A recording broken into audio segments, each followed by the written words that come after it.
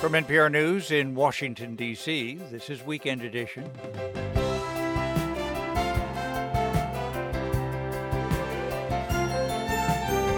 I'm Scott Simon. This hour, Ron Elving on the midterms that upended a lot of predictions.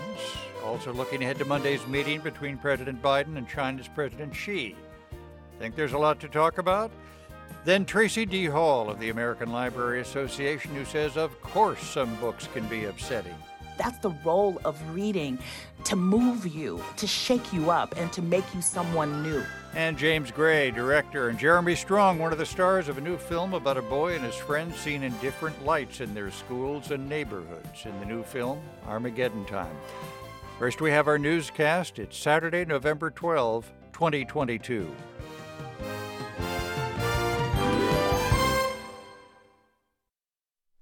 Live from NPR News in Washington, I'm Giles Snyder. Control of the Senate remains undecided, but Democrats are now one seat shy of retaining the majority after Arizona Senator Mark Kelly defeated Republican Blake Masters. Control now hinging on Georgia and Nevada, where the contest between Democratic Senator Catherine Cortez Masto and Republican Adam Laxalt is tightening. Nevada's next governor will be Joe Lombardo, Clark County's Republican sheriff. He beat Democratic incumbent Steve Sisolak. Lucia Starbuck with member station KUNR in Reno reports. Lombardo received Donald Trump's endorsement before the primary in June. He supports school choice vouchers, which would allow parents to use state money for private school education, and wants to diversify Nevada's tourism-reliant economy with manufacturing jobs. He promised not to raise taxes. Lombardo has been criticized for shifting stances on access to abortions, previously saying he supports a 13-week ban, but later saying that decision is up to Nevada voters. The procedure is protected under state law. Democratic Sisolak conceded shortly before AP called the race, saying he's proud of the tough decisions he made during the COVID-19 pandemic, even if they had political ramifications. For NPR News, I'm Lucia Starbuck in Reno. National Security Advisor Jake Sullivan says President Biden will bring up North Korea when he meets with Chinese President Xi Jinping in Bali on Monday on the sidelines of the G20 summit. He says Biden is planning to warn Xi of the threat North Korea presents to regional stability. If North Korea keeps going down this road, it will simply mean further enhanced American military and security presence in the region. And so the PRC has an interest in playing a constructive role in restraining North Korea's worst tendencies. Whether they choose to do so or not is, of course, up to them. Sullivan spoke to reporters on Air Force One ahead of President Biden's arrival today in Cambodia. Ukraine says Russian forces are taking up defensive positions on the eastern bank of the Dnipro River after retreating from the city of Kherson. NPR's Greg Myrie reports the Russians destroyed the city's energy system before pulling out. Ukraine's military says the 30,000 Russians who retreated are now taking up positions on the opposite side of the river, suggesting the two armies will still be close enough to exchange artillery. The Russians completed their withdrawal from Kherson on Friday without putting up a fight, but not without leaving extensive damage in their wake. According to Ukrainian officials, the Russians knocked out the city's power grid, leaving Kherson without electricity. Officials estimate it could take a month to restore power. The Russians also brought down the city's television tower and blew up several spans of the main bridge crossing the river. You're listening to NPR News.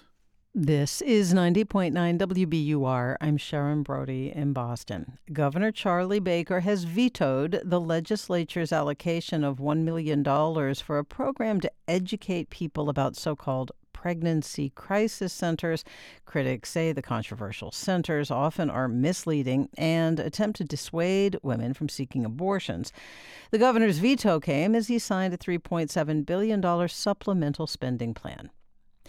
Now that the days are getting shorter, experts say the risk increases for people susceptible to seasonal affective disorder. The condition, known as SAD, is a type of depression related to changes in the season.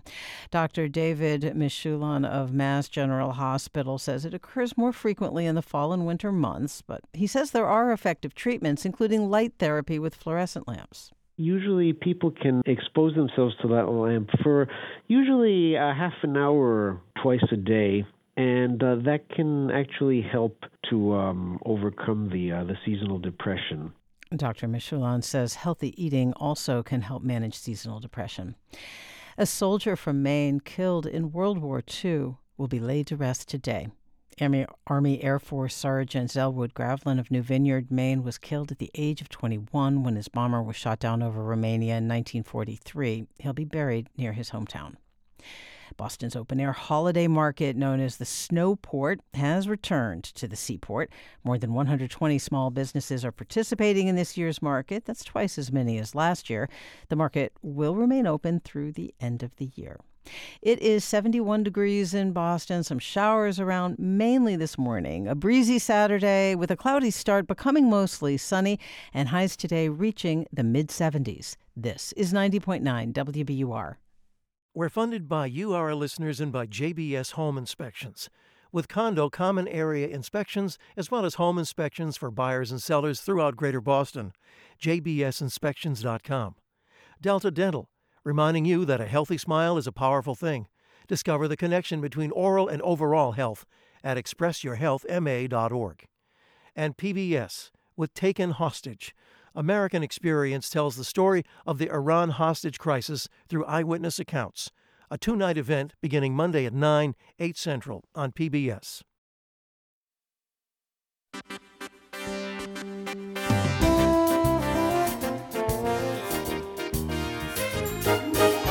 This is Weekend Edition from NPR News. I'm Scott Simon. Thanks for being with us.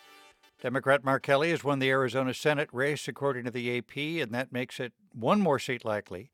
Democrats will retain control of the Senate, but there's still key races to be decided. So 4 days after Election Day, we just don't know which party will have control in Congress come January. NPR senior editor and correspondent Ron Elving joins us. Ron, thanks for being with us. Good to be with you, Scott.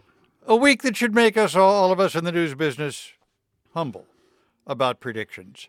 So let me not delay in asking, so what's your prediction, Ron? Democrats got the Senate, but Republicans control the House by just a whisker? So it's 49-49 right now for the Senate, with Arizona decided, Nevada, Georgia to go. They are still counting in Nevada, but incumbent Catherine Cortez Masto has been whittling away on the lead of Republican Adam Laxalt a little each day. Last night, the margin was just over 100 votes, with tens of thousands of ballots left to count. So Democrats are cautiously optimistic there. Winning either Nevada or the Georgia runoff would give Democrats a 50-50 tie again, which would make them the majority with the tie-breaking vote of Vice President Kamala Harris. In the House, it looks like the Republicans will be ahead by just a whisker, as you say, gaining a net of fewer than 10 seats, which is 15 or 20 fewer than they expected to gain, and that most everyone, including me, expected them to gain. What happened to the red wave? It happened, Scott, but pretty much only in Florida. In that one state, Republicans truly dominated. Governor Ron DeSantis won a new term by 20 percentage points. But elsewhere in the country, not so much. Now, as we've said, over the last 75 years, the average gain in the House for the party opposing the president has been about 24, and it's been more than 40 seats when the president was under 50% approval, as Biden is now. The GOP was looking for that kind of numbers, and they are nowhere near that. So the big question is why? Midterms are always a chance to push back against the current president, and that was true this year, but we also saw a lot of pushback against the former president, who made himself a focal point this year and promoted a lot of candidates in marquee races who wound up losing. What about inflation? Polls showed prices to be the issue. And Republicans, of course, blame the administration. A lot of us thought the election would be primarily about inflation, and inflation clearly mattered. But people signing up to vote for the first time around the country this year seem to have been motivated as much by abortion rights and climate change. Also, more young people turned out than has been typical in midterms, and that also made a big difference. Candidates endorsed by Donald Trump lost a number of key races: Pennsylvania, New Hampshire, Wisconsin, now Arizona. Is the Trump brand now one to avoid? There have been Republicans who wanted to avoid that brand for a long time, and they just got their arguments reinforced by this election. Trump got involved this year, intimately involved, picking winners in the primaries. always looking for candidates who had minimal government experience, if any, but had media presence or visual appeal, candidates in his own image, and also people who were willing to embrace his baseless claims about the 2020 election. He found those people in state after state, but they were not always the strongest potential nominees. That's part of his current dilemma, but only part. Republicans are also seeing the emergence of a legitimate threat to Trump as the next nominee in 2024. That's Ron DeSantis, I just mentioned. And so we're going to wait and see if former President Trump really does announce his new campaign for president next week, as has been expected. Whatever the final results, we seem to return once more to a country that's locked up 50-50. Just more gridlock ahead for the next 2 years? In a word, yes. There will likely be no legislation that is bipartisan enough or nonpartisan enough to become law. Biden will have his veto pen. Democrats will have some input on the bills that go to his desk. But those facts don't change the reality of Congress. You either have the votes or you don't. And right now, that means the votes of both parties, and they just aren't getting together. NPR's Ron Elving, thanks so much. Thank you, Scott.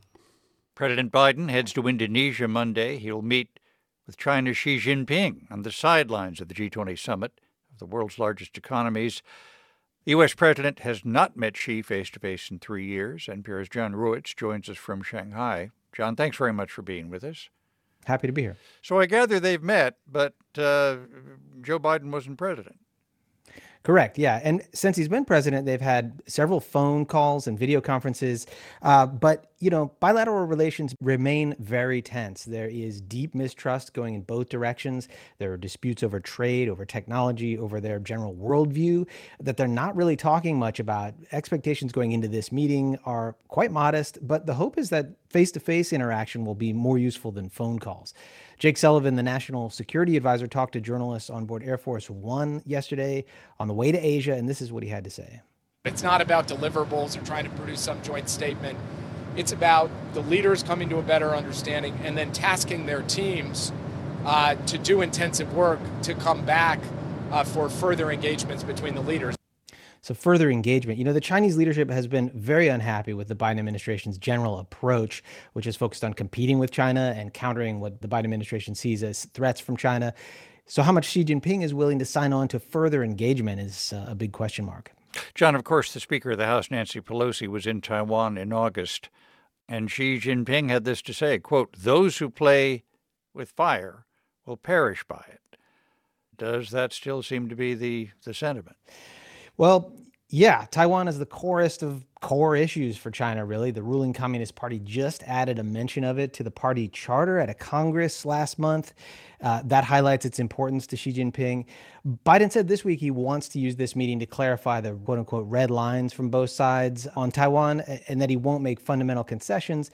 The administration's been pretty consistent in saying U.S. does not support Taiwan independence, but Biden has said on several occasions that the United States would get involved and help Taiwan militarily in a conflict with China, which is pretty explicit. So in Beijing, there's a lot of skepticism about this. Beijing believes Taiwan is part of China, wants it back, and it sees the U.S. as standing in the way. So yeah, Xi Jinping may have some strong words. What about the war in Ukraine, too, and China's relationship with Russia? Ukraine will definitely come up. China is a friend of Russia's. It's been sympathetic to Moscow's rationale for invading Ukraine in the first place.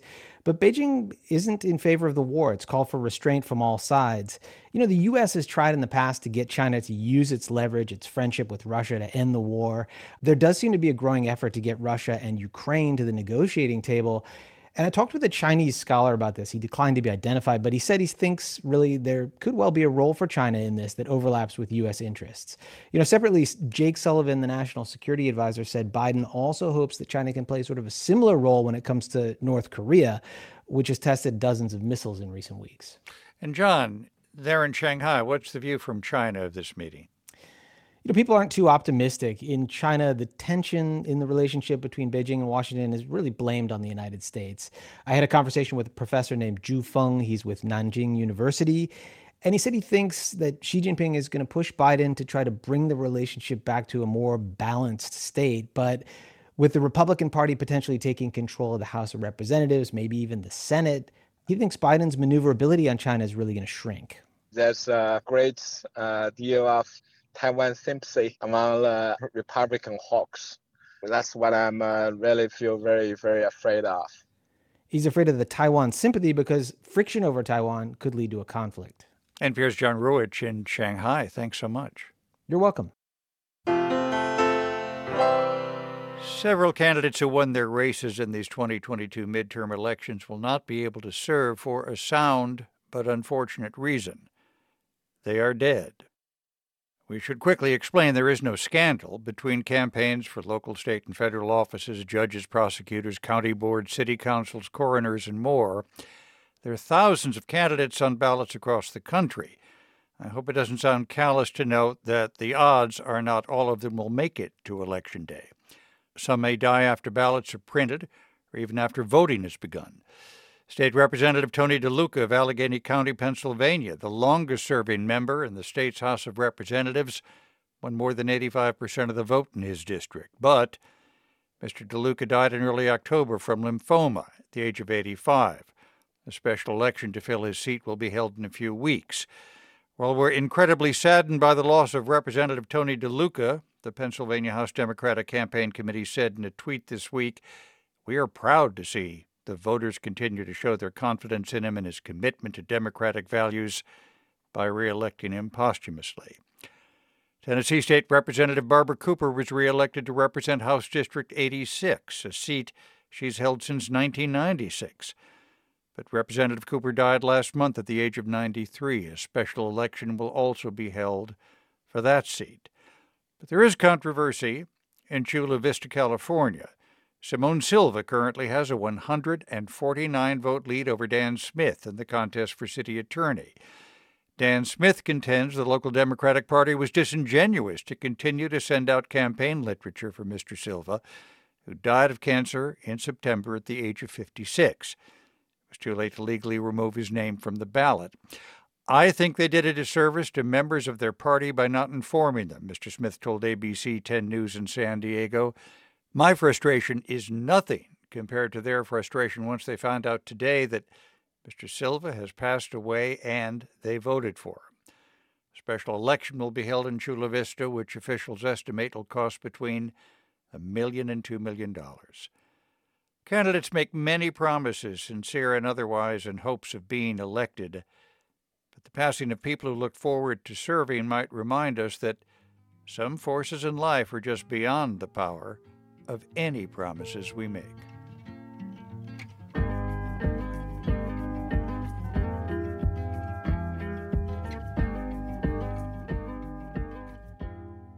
You're listening to NPR News. You are part of the WBUR community, and that's why you're invited to our next virtual Community Advisory Board meeting. It is Wednesday, November 16th from 4 to 6:30 p.m. For details, go to wbur.org/open-meetings. Donate your old car to WBUR. It'll have a new life supporting the news, and you could get a tax deduction. Go to wbur.org/cars, and thanks. We're funded by you, our listeners, and by Innuendo, covering Metro Boston windows for over 30 years with shades, blinds, draperies, and more. Innuendo's design team in Natick and Innuendo.com. H&H, the Handel and Haydn Society, with Handel's Messiah and its Hallelujah Chorus November 25th through 27th at Symphony Hall, handelandhaydn.org. And Xfinity Internet, committed to delivering Internet service over a gig, designed to power your devices while fitting your budget. More at xfinity.com/gig. I'm Giles Snyder with these headlines. Control of the Senate remains undecided, but Democrats are closer to retaining their majority. Arizona's Mark Kelly has held on to his seat against Republican challenger Blake Masters. The race was called last night. Masters was backed by former President Trump, who is seeking to block a subpoena from the House January 6th committee. Trump filed a lawsuit last night in federal court in Florida. The subpoena requires Trump to turn over documents and to sit for a deposition on Monday. And forecasters say the remnants of Hurricane Nicole will move into Atlantic Canada this weekend.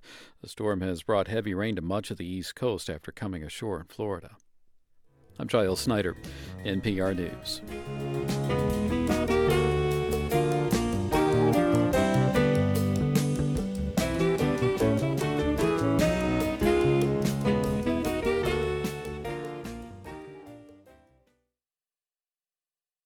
Support for NPR comes from this station and from Indeed, designed to be an end-to-end hiring solution for businesses of all sizes to attract, interview, and hire candidates, all from a single platform.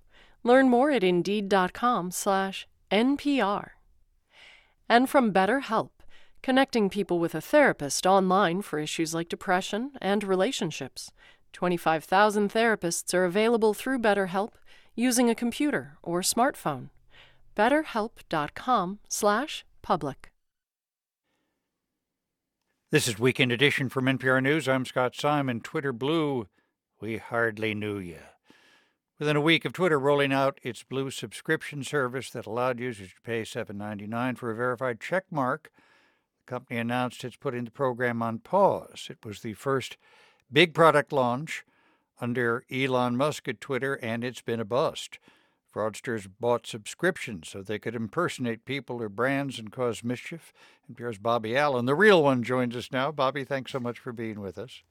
Good morning, Scott. This announcement yesterday came after somebody took LeBron James' name. Somebody took former President Bush's names onto their accounts and got them verified.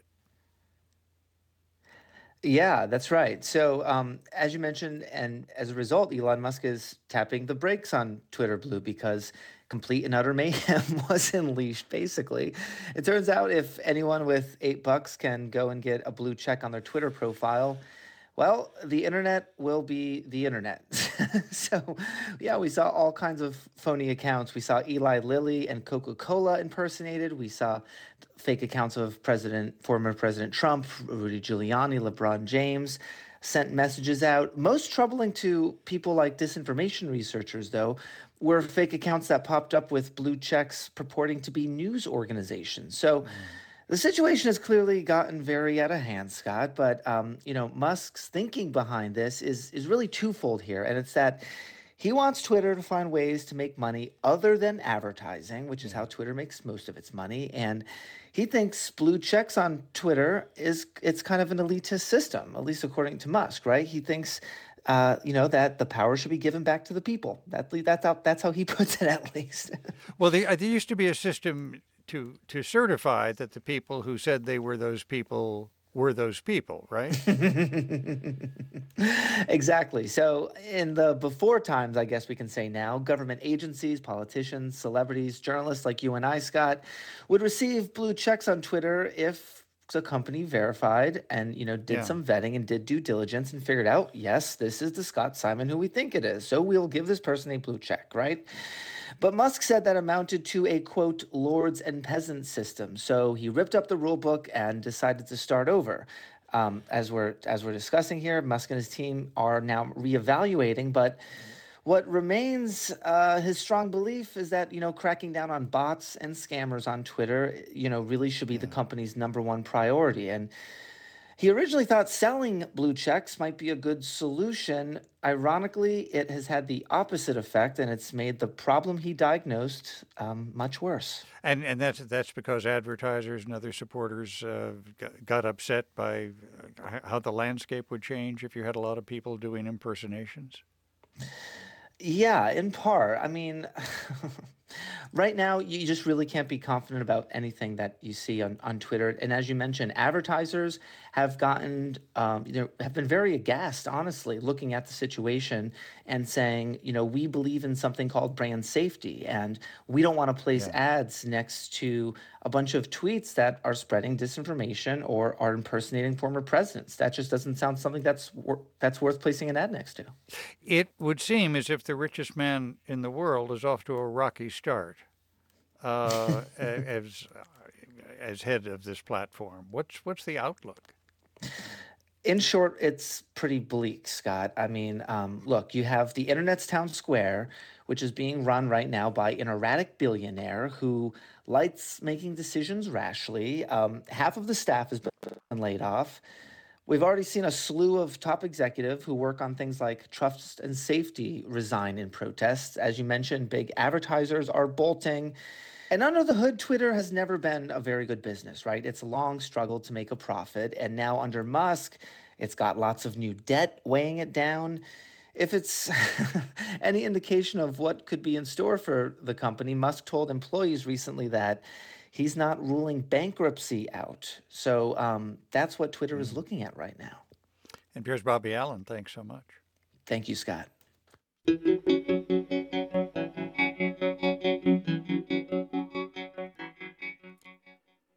One of the major winners of the election season wasn't a candidate per se, but a political tool, redistricting. It's the practice of redrawing congressional maps, sometimes in a way that favors one party over another. David Wasserman is the authority on redistricting for the nonpartisan Cook Political Report. Mr. Wasserman, thanks for being with us. Thanks for having me. Can you determine how big a factor redistricting was in these midterms? Redistricting was destiny, and Republicans were able to manipulate the lines in Texas and Georgia and Tennessee and Ohio and especially Florida in their favor. In Florida, Governor Ron DeSantis passed a map that will likely give Republicans, it has given Republicans an additional 4 seats in that state, converting the delegation from 16-11 in Republicans' favor to 20-8. And that alone right there is likely to be the size of the Republican majority if Republicans are able to hold on and win at least 218 seats. Now, that's half the equation. The other factor is that even though Democrats were able to gerrymander a small number of states of their own, including New Mexico and Illinois and Nevada and Oregon, they weren't able to counter Republicans by gerrymandering the very large blue states that they typically dominate. California and New Jersey and Washington and Colorado and Virginia, they passed anti-gerrymandering reform in the last several decades. And as a result, commissions or courts ended up drawing maps in those states. Democrats tried to gerrymander New York, and it got struck down by a state judge. Collectively, those rulings and those reforms probably cost Democrats at least 15 seats that they would have been able to essentially grab into their column. What stands in the way of redistricting being a nonpartisan, independent, objective, citizen-like venture?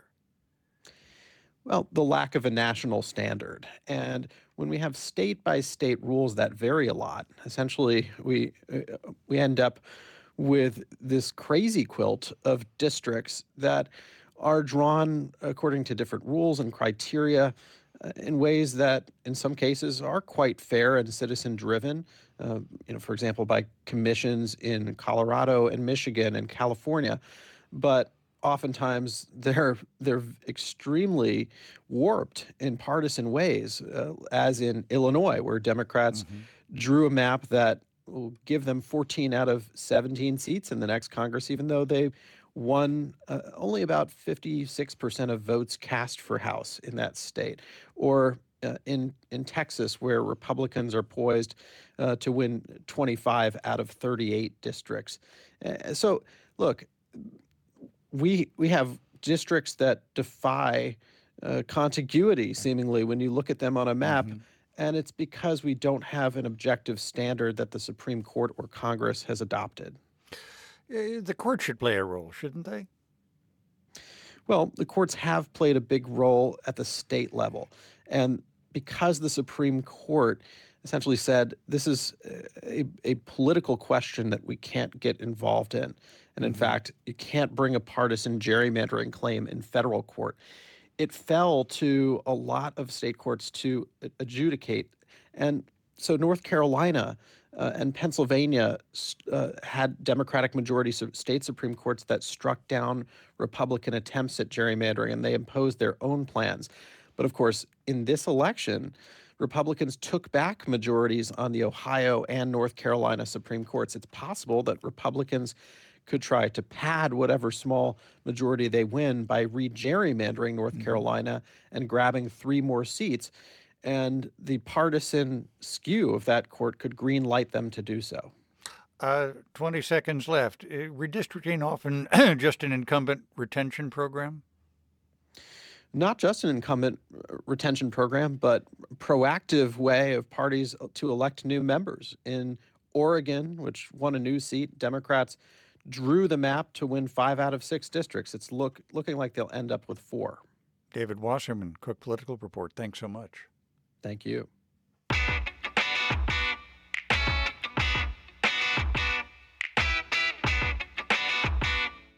Some of the leading lights of literature will be honored at the National Book Awards in New York City next week, and for the second year in a row, the Literarian Award for Outstanding Service will be given to a librarian. Tracy D. Hall has championed books and readers at libraries in Seattle, Queens, Hartford, and New Haven. She's now executive director of the American Library Association and joins us from Chicago. Tracy Hall, thanks so much for being with us. Scott, thanks for having me. Is it tough to be a librarian now? Oh, my goodness. It's always the best possible time to be a librarian. But today we find ourselves facing a level of book censorship like never before. And we are finding that once again, doing the work of knowledge dissemination is especially tough at this time. What might you say to family members who will say quite sincerely, look, I just don't want my child upset or shaken up or even hurt by something they read? Yeah, well, that's what books and art and good media does. It takes us outside of ourselves. And I think that that's the role of literature. That's the role of reading, to move you, to shake you up, and to make you someone new. And so I would say to anybody who said to me, I don't want my child shaken up, I would say that we want to create people who can be with other people. And the only way that we do that is by allowing ourselves to come into contact with other thoughts and ways of living. And in my upbringing, I spent a lot of time with my grandparents. And my grandfather was very quiet, very loving, but he wasn't always telling his story. And I remember reading the book Heidi. Heidi in the Alps with her grandfather, and her grandfather seemed gruff. And I remember learning a little bit about his sort of tough exterior, and then looking at my grandfather and realizing that my grandfather, who was so loving, also had these soft spots. There I was in Watts, and here was a young child, I think in the Alps, helping me to understand a man who rarely spoke very much, but helping me to see in his ways his love for me. That's what I want for every child and for every adult. Gather you grew up in South Los Angeles. Yes, Watts. Can you tell us about any particular library or librarian? What put you on the path to loving books? My grandmother put me on the path to loving books because my grandmother and grandfather were participants in the Great Migration from Grand Cane, Louisiana to South Los Angeles. And we took to certain types of institutions as points of pride. One of them was the Watts Towers, but the other one was our Yellow Library, small library branch, which was then located on 103rd Street. Today it's on Compton Avenue. And I remember my grandmother, who rarely went out of the house, would take that slow walk to the library. And I remember one day in particular, when I had checked out almost every book I could carry, she said, we didn't have anything like this when I was growing up. Access to libraries was a privilege for my grandmother. And today it's like coming full circle to lead this august organization with so many thousands of librarians and libraries connected across the country, and especially to be standing for the right to read at this particular time. Are there libraries today that are not just a source of information and entertainment and reflection, but a kind of home for youngsters and families? Yes, palaces for the people. Yeah. That's important to keep that, isn't it? It is. Today we have over 160,000 libraries, of school libraries, public libraries, academic libraries, the place where anyone, no matter who they are, can come in and feel a sense of ownership. And they deserve to see themselves and their lived experiences reflected on our shelves, to see themselves at or behind the reference desk, to see themselves in the information that they are using to navigate their daily lives. And that's what we work towards. Tracy D. Hall is Executive Director of the American Library Association and winner of this year's Literarian Award at next week's National Book Awards. Thank you so much for being with us. Thank you for having me.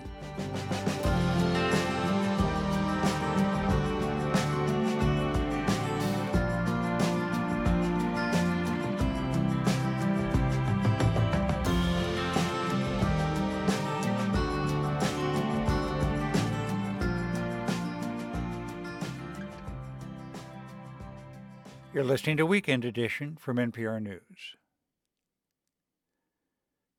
Normally, Ukrainians travel abroad to get organ transplants, but the Russian invasion has prompted the country to find ways to perform those operations within its own borders. And that's why, as reporter Daniel Ackerman explains, Ukrainian doctors traveled to Boston for a quick course in lung transplants. Dr. Sergei Melnichuk practices heart and lung surgery at Massachusetts General Hospital in Boston. But he grew up in Ukraine, and he traveled back there this past April during the chaotic early days of the Russian invasion. He went to teach trauma care at 3 local hospitals, where beds were filling up with wounded people. Melnichuk saw roadsides littered with burnt-out tanks and trees with their canopies blown away by missiles. And that's your country where you grow up, and you can't recognize it. It was hurting my heart. It was painful. He wanted to do more to help. And at the hospitals he visited, he kept getting the same question. In all 3 hospitals, they were asking about transplants. And so I was like, why are you so interested in transplants? You are in times of war. He learned that Ukraine didn't have a full-service organ transplant center.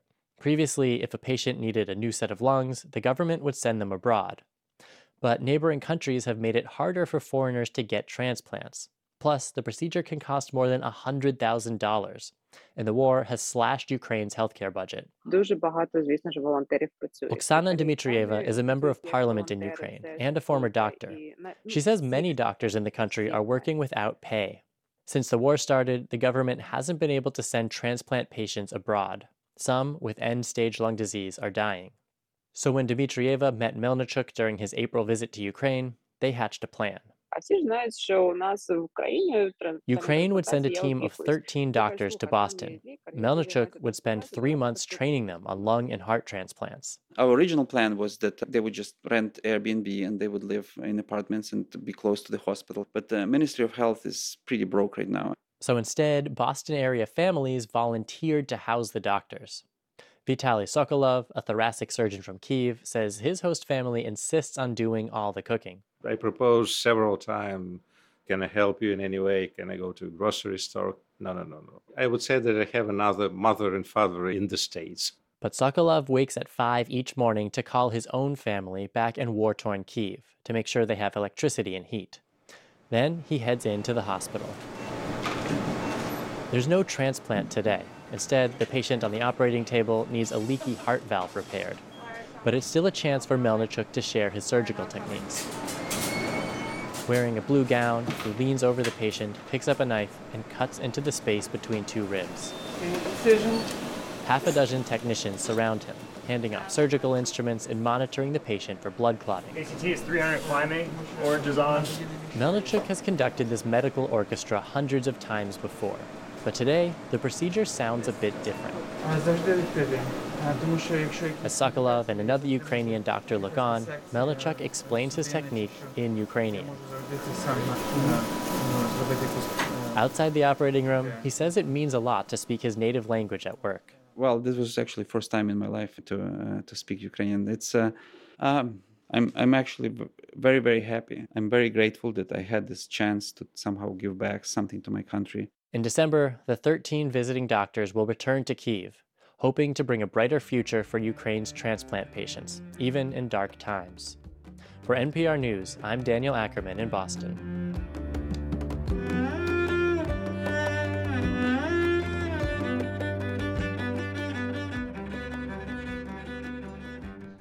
This is NPR News. This is 90.9 WBUR. I'm Sharon Brody in Boston. Governor Baker has vetoed the legislature's allocation of $1 million for a program to educate people about so-called crisis pregnancy centers. Critics say the anti-abortion facilities use misleading advertising. The governor's veto came as he signed a $3.7 billion supplemental spending plan. A Marine Corps veteran in Massachusetts has been sentenced to a year in prison for stealing nearly $400,000 in Veterans Affairs and Social Security disability benefits. Federal prosecutors say from at least 2012 to 2019, Patrick Quinn illegally collected the funds meant for people who are unable to work. During that time, however, they say Quinn owned and operated a successful insurance company in Arlington. This is 90.9 WBUR. We are funded by you, our listeners, and by Road Scholar, creating educational travel adventures for adults around the world. Learn more at roadscholar.org/learning. The Boston Symphony Orchestra. Seek something new with the BSO's upcoming season. Thrilling music and world-class performers await. Learn more today at bso.org. And Camp Oatka, Sebago Lake, Maine, a boys' camp promoting service, safety, and equality through outdoors, arts, and athletics. Book risk-free at campoatka.org. On last week's Wait, Amber Ruffin, who plays the new purple M&M in the commercials, realizes she could have gotten a better deal.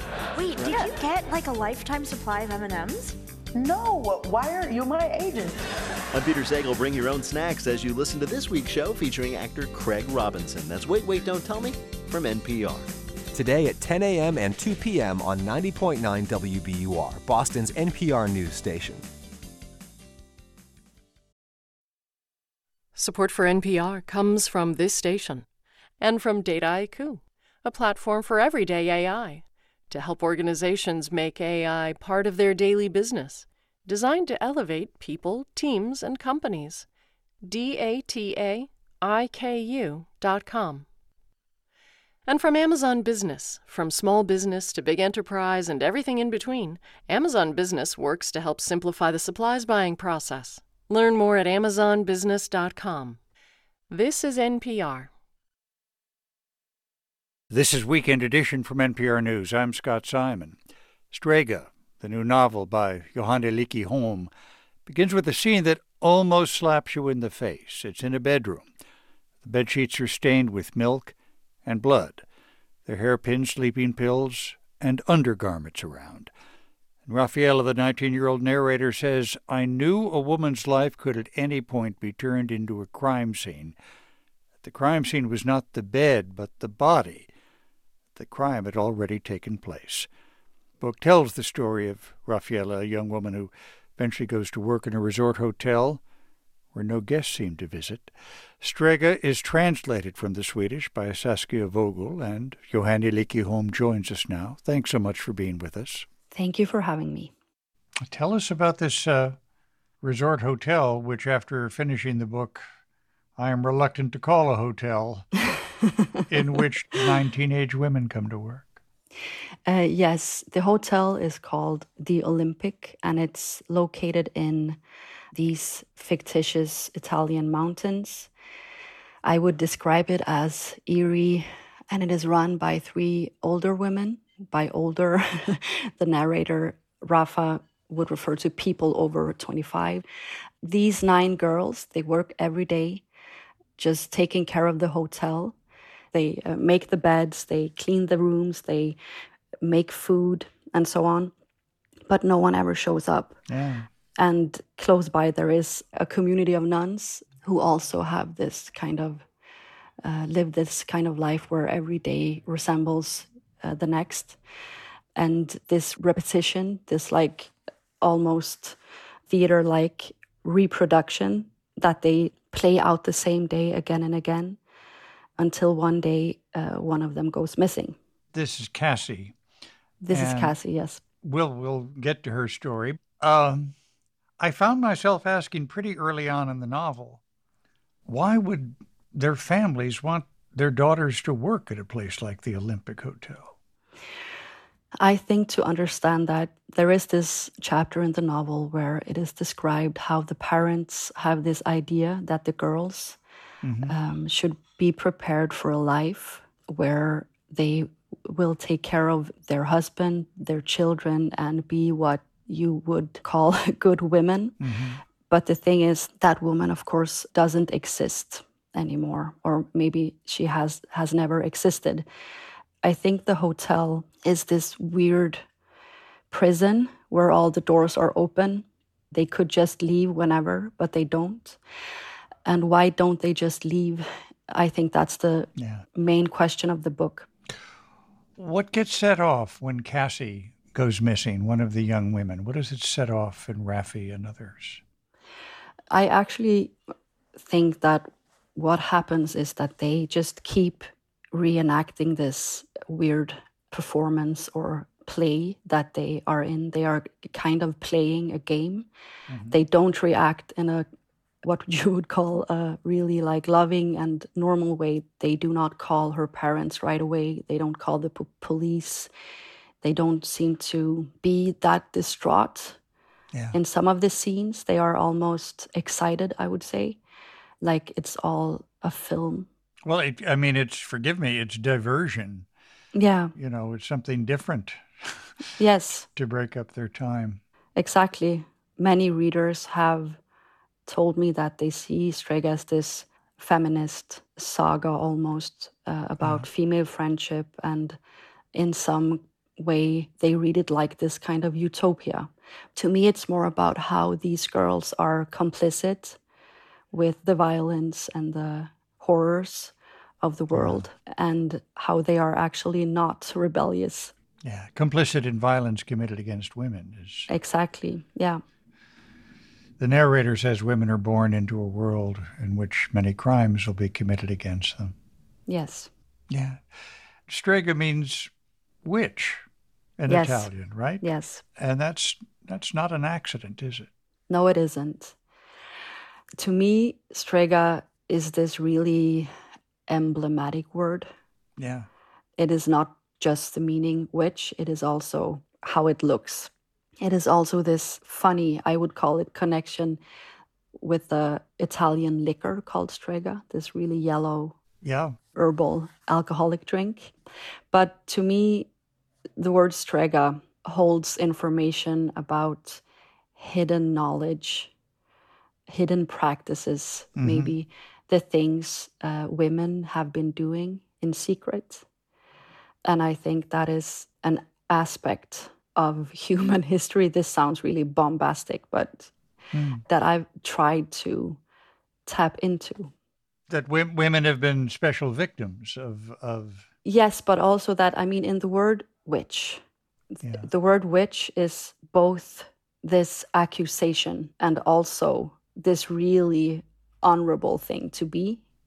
It is both the aggression and the power, if that makes sense. It is both what you are called by the witch hunters and what you are as a woman in a community with special practices regarding nature and all sorts of things. And I think that is the magic of the word Strega, that it has both these dimensions. I am a cisgendered man who has read the novel and liked it. I'm wondering if there's something specific you would like readers who are not women to absorb. I think the book tries to unveil this hidden secret, which is not a secret to girls and women. I think the quote in the beginning with every woman's life turning into a crime scene, that the crime has already taken place, I think that is where the novel just spells it out. That is what the novel is trying to show the reader. And if the reader is a girl or a woman, she might recognize this hidden secret from inside herself or inside themselves. And as a cisgendered man, I think the novel holds this opportunity to hear something that's usually just spoken about when you're not present. Johanna Lykke-Holm, her novel, Strega. Thanks so much for being with us. Thank you for having me.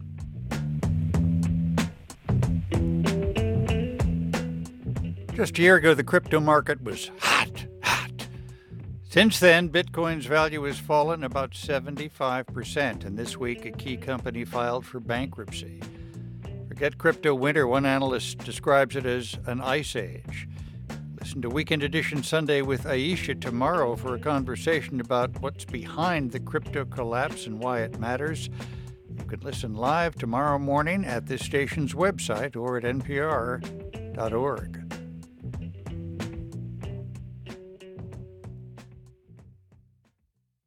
Armageddon Time is a coming-of-age drama about two boys, Paul and Johnny, one Jewish, one black, who bond over classroom mischief and music, and who learn their lives are given different values in the place they're growing up, Queens, New York City, 1980. It was drawn from the director's own life. James Gray, director of Little Odessa, We Own the Night, and Ad Astra, joins us now. Mr. Gray, thanks so much for being with us. Great to be here. And Paul's father, alongside Anne Hathaway, as his mother, is played by Jeremy Strong, an actor, of course, best known from Succession. And he joins us now. Thank you very much for being with us, Mr. Strong. Thank you, Scott. Great to be here. Mr. Gray, I've got to ask you, Paul, played by Banks Ripetta, a character fashioned after you, doesn't look like he has an especially happy home life. Was that yours? It's pretty close. My parents, when they had the day-to-day struggles to put food on the table, I think parenting was almost secondary, in importance.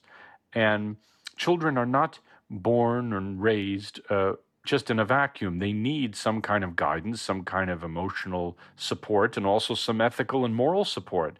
And it is true, my brother and I don't think we quite had that. Yeah. Mr. Strong, how does that figure into what you do as an actor? How do you show all of that? Well, I think the hope is you don't set out to show anything. I think what your task is and what you're trying to do is, in a sense, embody this struggle and experience of a given character. I'd read something that James had said in an interview about his father would get off the subway in Queens and Flushing and take some time before coming home, and that he had imagined that maybe his father was going shopping and I think later realized that he was avoiding going home. There's something incredibly pressurized in the circumstances that this husband and wife are living in. I've got to ask you both about this extraordinary scene that is painful for me to recall even now. Paul and Johnny get into trouble for smoking something illegal in the bathroom, and Paul's mother tells his father, played by you, Jeremy Strong, "You have to beat our son." What was that like to play? That was a difficult day, as you can imagine. And, this is a household where love and violence coexist, and we don't often see that depicted in storytelling, but it is in fact true. And he is trying, I think, to toughen up his kids and teach them a lesson and prepare them to survive in a hostile and difficult world. Now, I don't think anyone is saying that this is okay, but I think it was important to illustrate that cruelty and brutality alongside with the love and warmth and tenderness and humor that also existed in the household. My father just died fairly recently. About 2 months after we finished shooting, he died of COVID, of all things. And we had a good relationship at the end. It was not contentious. And the thing is, I can't fully look, I've never once even come close to hitting one of my own children. I think it's madness. But in that context, in the late 1970s, 1980, it was something people did, as crazy as it seems. And I view it now as an act of just stupidity on his part, or kind of ineptitude, that he didn't really know what to do. He didn't know how to be a parent. He didn't have the tools. When you're a child, what you imagine is this sort of solidity of your parents' world.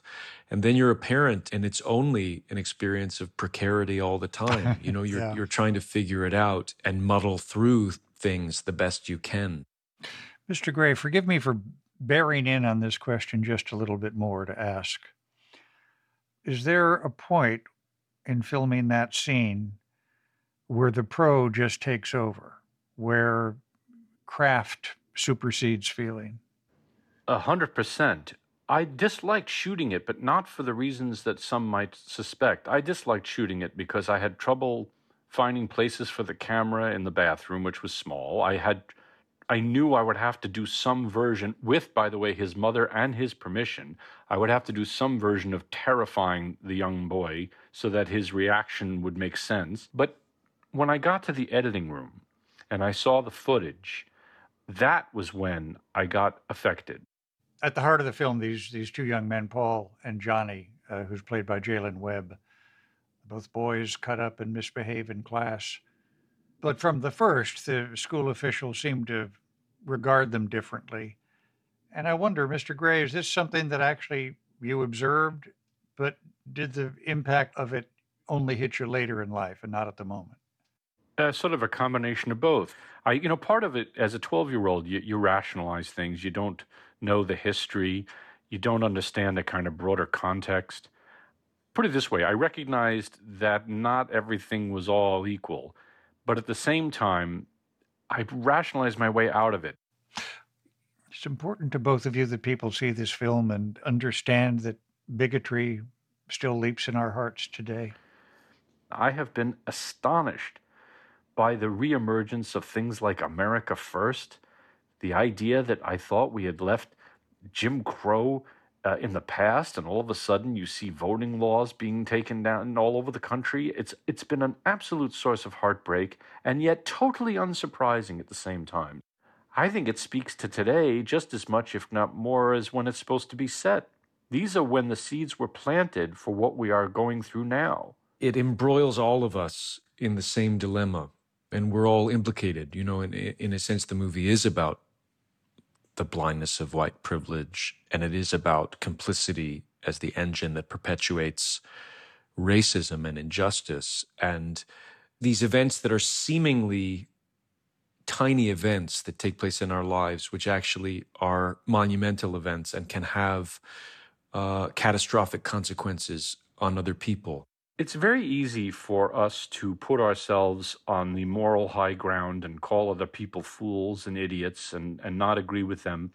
If you'd said to my father in 1980, Dad, you are the beneficiary of privilege, he would have thought me insane. He would have actually probably gotten angry. You know what I've had to do in my life and what I've had to work for? And he would have been right. And yet, he was the beneficiary of privilege. And the only way sometimes that we can understand the complexities and the layers in which these things exist is frankly through art. And so we need to experience it that way. If you just call someone up and you say, hey, you are the beneficiary of privilege, and they're trying to make it on $41,000 a year, you sound like a jerk. Life is hard. But if you contextualize it and you give it life through somebody else's soul, then it can maybe make some more sense to them. James Gray is the director. Jeremy Strong, one of the stars of the film Armageddon Time. Thank you both so much for being with us. Thank you. Thanks, Scott.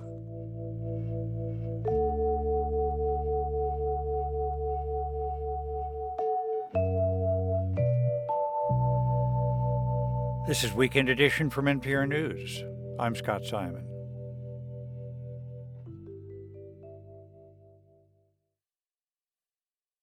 Support for NPR comes from this station and from Morgan Stanley with their podcast Thoughts on the Market, offering concise takes on current events and their implications for financial markets. 3 minutes an episode, 5 times a week.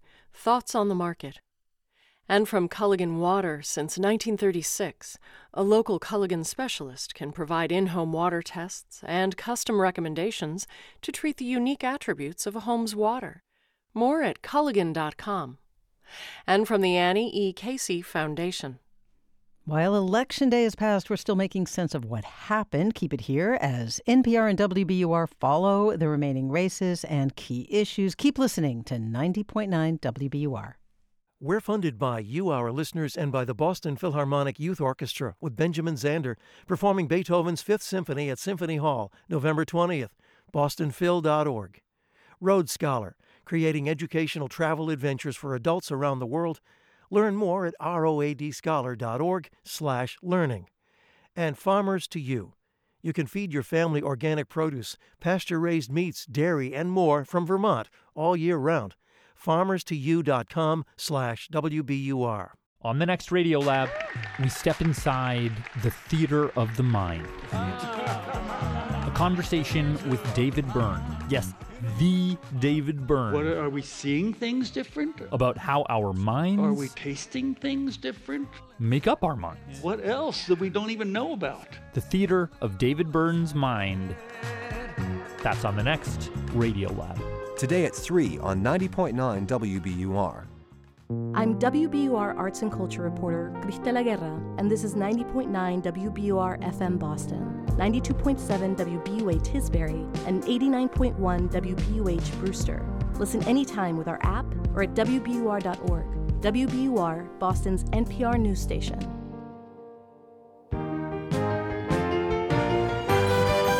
From NPR News in Washington, D.C., this is Weekend Edition.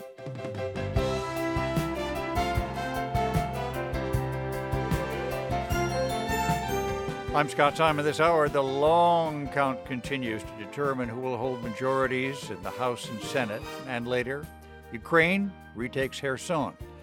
Iranian rap music rises in protest. Maya Lin's career captured on the 40th anniversary of her Vietnam Veterans Memorial Wall. And Billy Collins, the celebrated poet, with a new book of poems short enough to fit into our show billboards, like... There's a new movie out titled Children. I don't know what it's about, but I like the voice on the radio when it says, Children, now playing everywhere. Play on! First, our newscast at Saturday, November 12, 2022. Live from NPR News in Washington, I'm Giles Snyder. President Biden and other top American officials are in Cambodia this weekend for a summit with Asia-Pacific leaders. Biden is then to head to Indonesia, where he is expected to meet with China's leader, Xi Jinping, on Monday. He's expected to warn Xi to rein in North Korea, a Chinese ally. NPR's Emily Fang has more.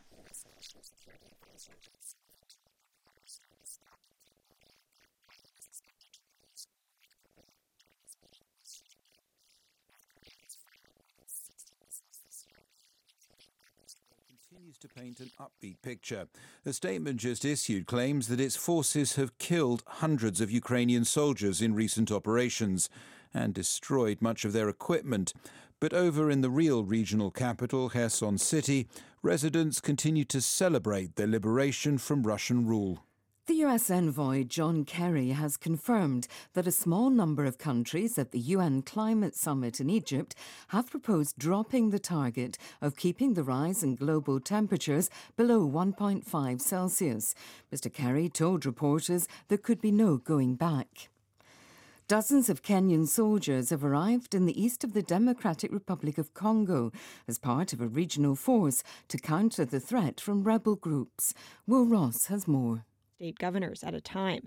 That record was set back in 2004, but it will fall in January, according to the Center for American Women in Politics at Rutgers University. 11 women won open offices or secured re-election, from Oregon to Michigan. And in Arizona's yet-to-be-decided race for governor, both the Republican and Democratic candidates are women. In other significant races, Massachusetts and Oregon elected the nation's first out lesbians as their state top executives. And Maryland elected its first black governor, Wes Moore, who became just the third black American to win election to a state's highest office. Laura Benshoff, NPR News. The Ukrainian government says the recapture of the key city of Kherson from Russia has been a huge boost to national morale. The foreign minister, Dmytro Kuleba, says the Ukrainian army will prevail. This is yet another battle that we have won. I would like to remind you that since the beginning of the war, we won the battle for Kyiv. We forced Russia to retreat from the northeast of Ukraine. We won the battle for Kharkiv region. We won the battle for Kherson. So, we are winning battles on the ground, but the war continues. Russia's defense minister says Moscow withdrew more than 30,000 soldiers to cross the Dnipro River. Ukrainian officials say they're taking up positions on the river's eastern bank. The Russians knocked out power in Kherson before completing their withdrawal yesterday. And you're listening to NPR News. This is 90.9 WBUR. I'm Sharon Brody in Boston. Veterans at the Holyoke Soldiers Home received more than 1,000 letters of appreciation from students on Veterans Day yesterday. Alden Bourne reports. State Senator John Vilas of Westfield organized the initiative, which began during the pandemic when visits to the home were limited. Never did we imagine that the response was going to be as overwhelming as it's been. This year, students in grades K through 12 in East Hampton, Agawam, West Springfield, and other communities sent in letters, cards, and drawings. Vila says the veterans at the home really appreciate the effort. We've heard from the staff that they kind of compare letters. They talk about where the students are from, so it gets them to laugh, it gets them to smile, just brightens up their day. Vilas says letters written by area students will also be included in care packages being sent to those serving in the military overseas. For the New England News Collaborative, I'm Alden Bourne. A Marine Corps veteran in Massachusetts has been sentenced to a year in prison for stealing nearly $400,000 in Veterans Affairs and Social Security disability benefits. Federal prosecutors say from at least 2012 to 2019, Patrick Quinn illegally collected the funds meant for people who are unable to work. During that time, however, they say Quinn owned and operated a successful insurance company in Arlington. City Hall Plaza is one of the less admired public spaces in Boston, and it is getting a fresh start. It reopens with a celebration on Friday following extensive renovations. City officials say the plaza is now universally accessible with new walkways replacing steps. Other changes include new play areas for children, spaces for public art, and increased environmental sustainability. It's 69 degrees in Boston, some showers around this morning, becoming mostly sunny, highs today in the mid-70s. WBUR supporters include H&H, the Handel and Haydn Society, with The Marriage of Figaro, Mozart's greatest comedy, November 17th and 18th at Symphony Hall, handelandhaydn.org. Cambridge School of Culinary Arts in Porter Square, with culinary and pastry certificate and diploma programs for aspiring chefs, cambridgeculinary.com or on their app. And Paramount Network. Yellowstone returns with its Season 5 premiere, showcasing that power has a price. Starring Kevin Costner, tomorrow at 8 p.m. Eastern on Paramount Network.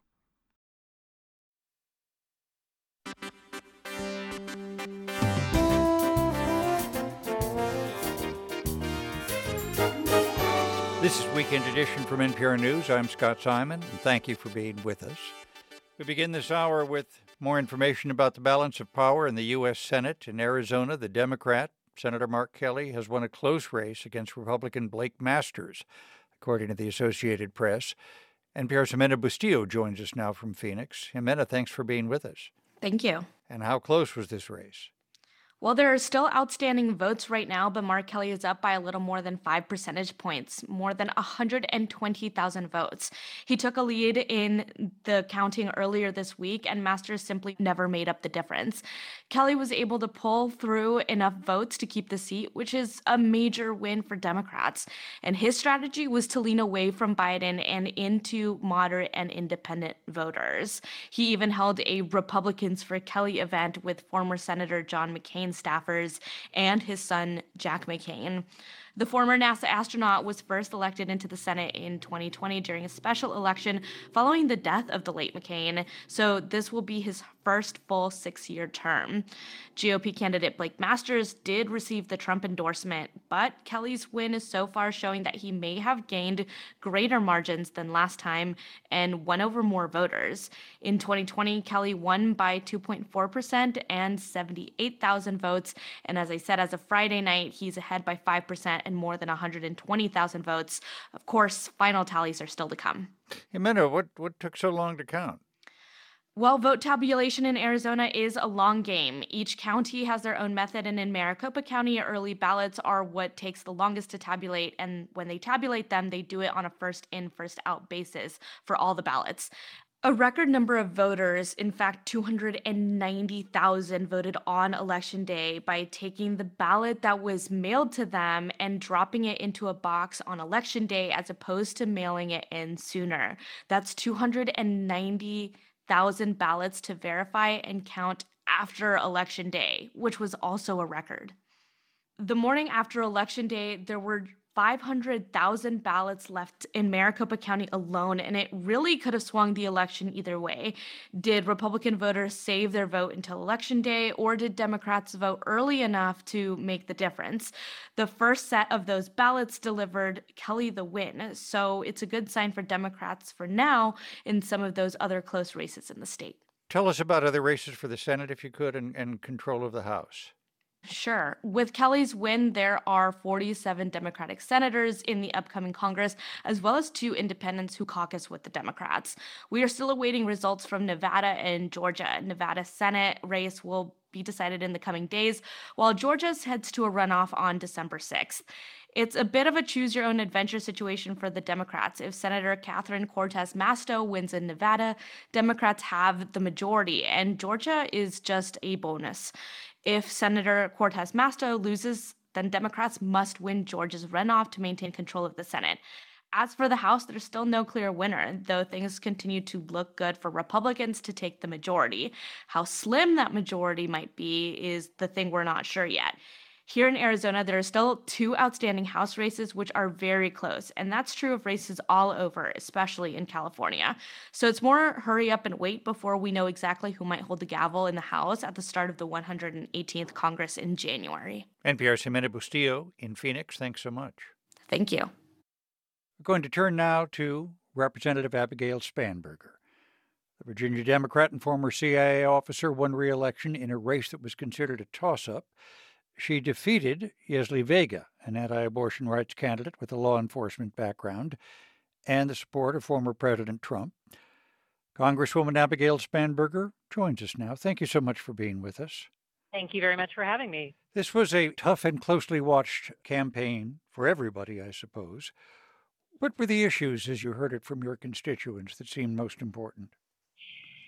So it really varied person to person. One of the things I would characterize, though, is that across the board, there was just a level of uneasiness or a level of concern that existed. So for some people, the uneasiness was because of gas prices or the cost of prescription drugs or the cost of food at the grocery store. For some people, it was the concerns about a loss of freedoms with the Dobbs decision and concern about what might come next. Let me ask you about something President Biden said this week. He was asked at a press conference about voter frustration as expressed in exit polls and other information, what he intended to do differently over the next 2 years. Let's listen to his answer. Nothing, because they're just finding out what we're doing. The more they know about what we're doing, the more support there is.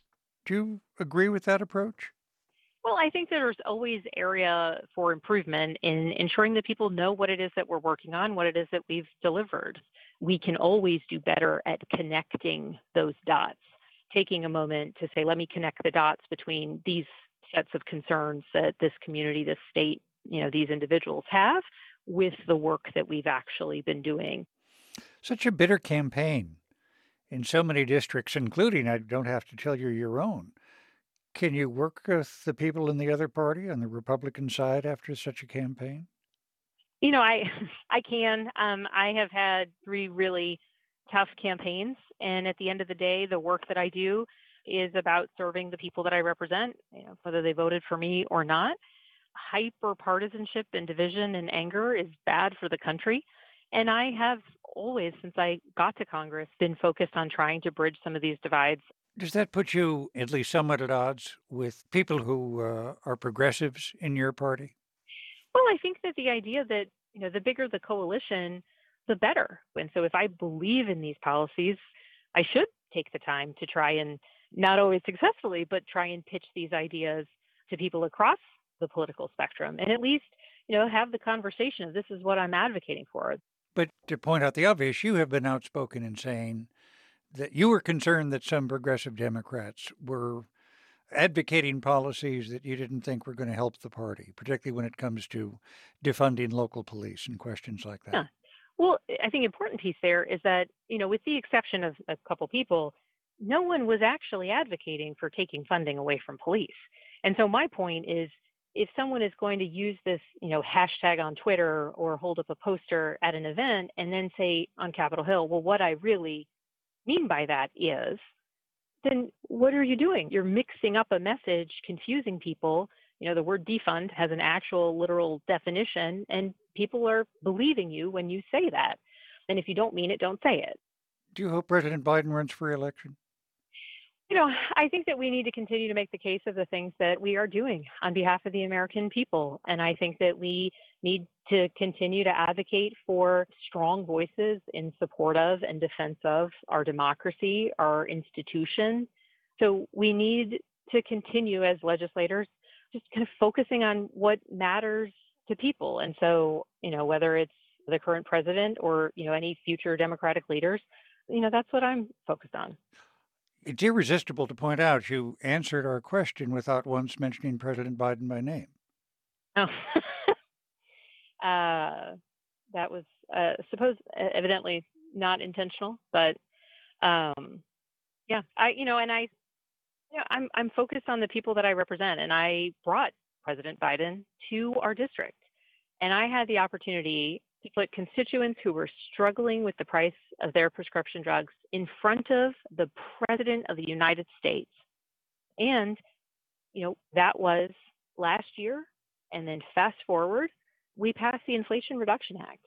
And many of those same constituents now will see their lives changed.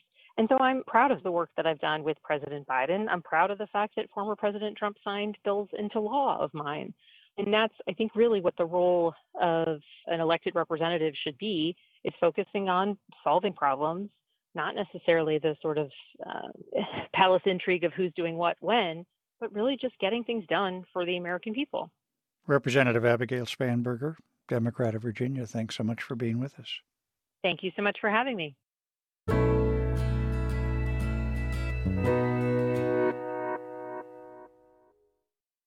Some tweets on Twitter can cause a lot of stress these days on that social media platform, but a study from King's College in London says real verified tweets from real birds might be beneficial. Researchers had participants download an app that would occasionally ask them how they're feeling and questions about their immediate environment, including were they near trees or water, or could they see or hear a bird. Lead author Ryan Hamoud says their data showed that having a bird nearby might lift moods. I wouldn't say that we went into this with an interest in birds.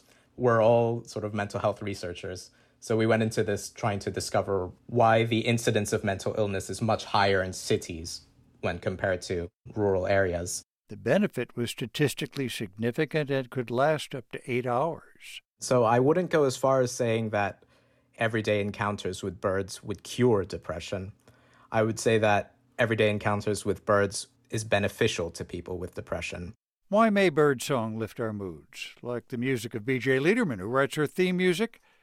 Ryan Hamoud says there are several sort of theories about why nature in general can benefit mental health, whether that's by improving concentration, by decreasing mental fatigue.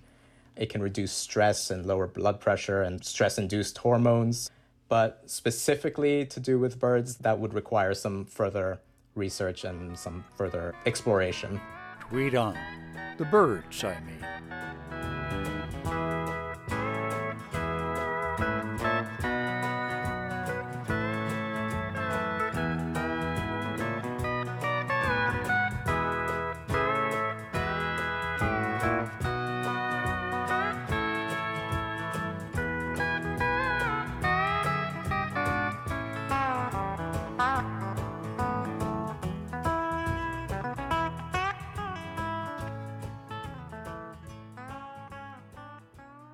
And you're listening to NPR News. This is 90.9 WBUR. Good morning. I'm Sharon Brody. It's 9:18, and ahead on Weekend Edition, you'll hear from the former U.S. Poet Laureate, Billy Collins. WBUR supporters include the ICA. Discover how Jean-Michel Basquiat, Paul Klee, and many other artists have been inspired by childhood in To Begin Again, ICABoston.org.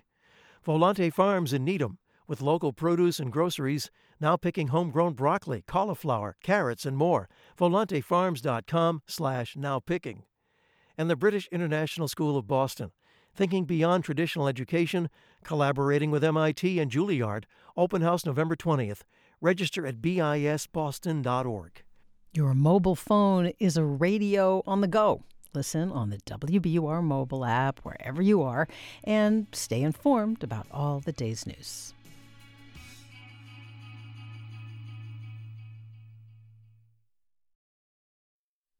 I'm Giles Snyder with these headlines.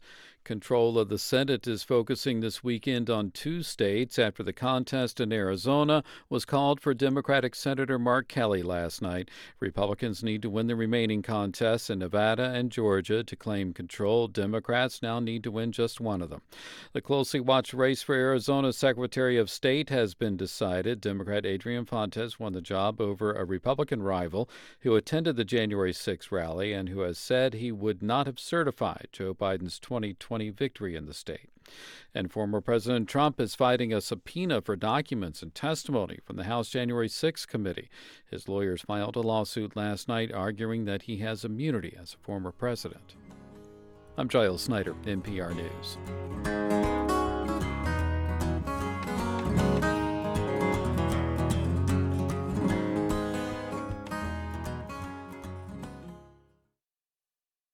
Support for NPR comes from this station and from ProQuest, whose website Black Freedom Struggle in the U.S. curates 2,000 documents related to the fight for civil and human rights. Open to all at proquest.com/go/blackfreedom. And from DuckDuckGo, a company committed to making privacy online simple. DuckDuckGo's app includes a private search engine, web browser, and email protection with one download. More at duckduckgo.com. This is Weekend Edition from NPR News. I'm Scott Simon. In the southern Ukrainian city of Kherson, there is joy in the streets.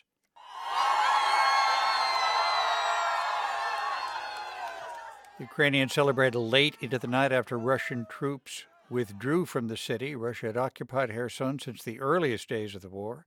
NPR's Greg Myrie is in Ukraine and joins us from Kyiv. Greg, thanks so much for being with us. Hi, Scott. Russian forces occupied Kherson for more than 8 months. First of all, what's the city look like now that the Russians are gone? Well, this was the one city Russia captured without a fight, so it wasn't damaged like we've seen in other Ukrainian cities. But Kherson was cut off. It was really hard to know what was happening there. And in the final days, we're hearing accounts that maybe just 10-20% of the population was left. Food, water, electricity were all scarce, and residents say the Russian troops were growing even more aggressive and detaining people for some very rough interrogations. So there was just this explosion of joy in the main square when the Russians pulled out. And a really defining image is residents giving watermelons to Ukrainian troops as they entered the city. The watermelon is the symbol of the Kherson region, which is a very rich farming area.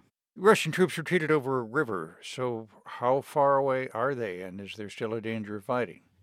Well, there certainly could be. The Ukrainian military is urging caution. It says these 30,000 Russian troops that left Kherson and the west bank of the Dnipro River are just a few miles away on the east bank and setting up defensive positions there. Now, Russia also launched missile strikes at a number of places in southern Ukraine overnight, so the fighting isn't over, but the river is a natural barrier that will be difficult for either side to cross. And a step back for a moment, Greg. How did Ukraine's military force Russian troops out of Kherson without any kind of battle?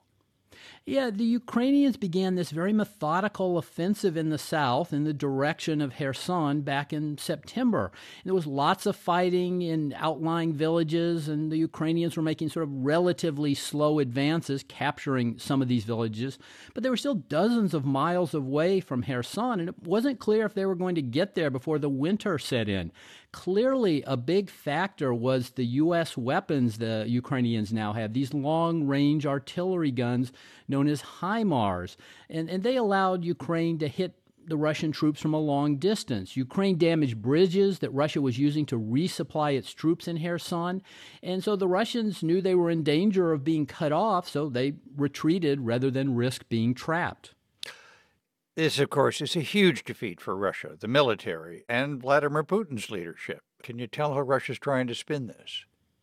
Yeah, Russia's defense ministry is digging very deep into its bag of euphemisms. It's called this a redeployment, a repositioning, a maneuver. Now, Vladimir Putin has gone absolutely silent. When his spokesman was asked about Kherson, he said this was a military decision and he had nothing to say.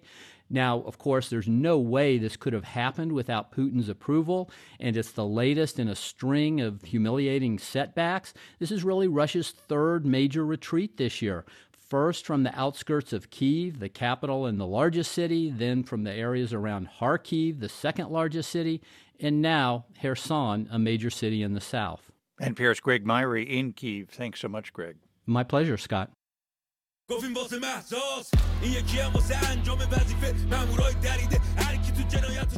Rap music and rappers have been a vocal presence in the deadly protests taking place in Iran.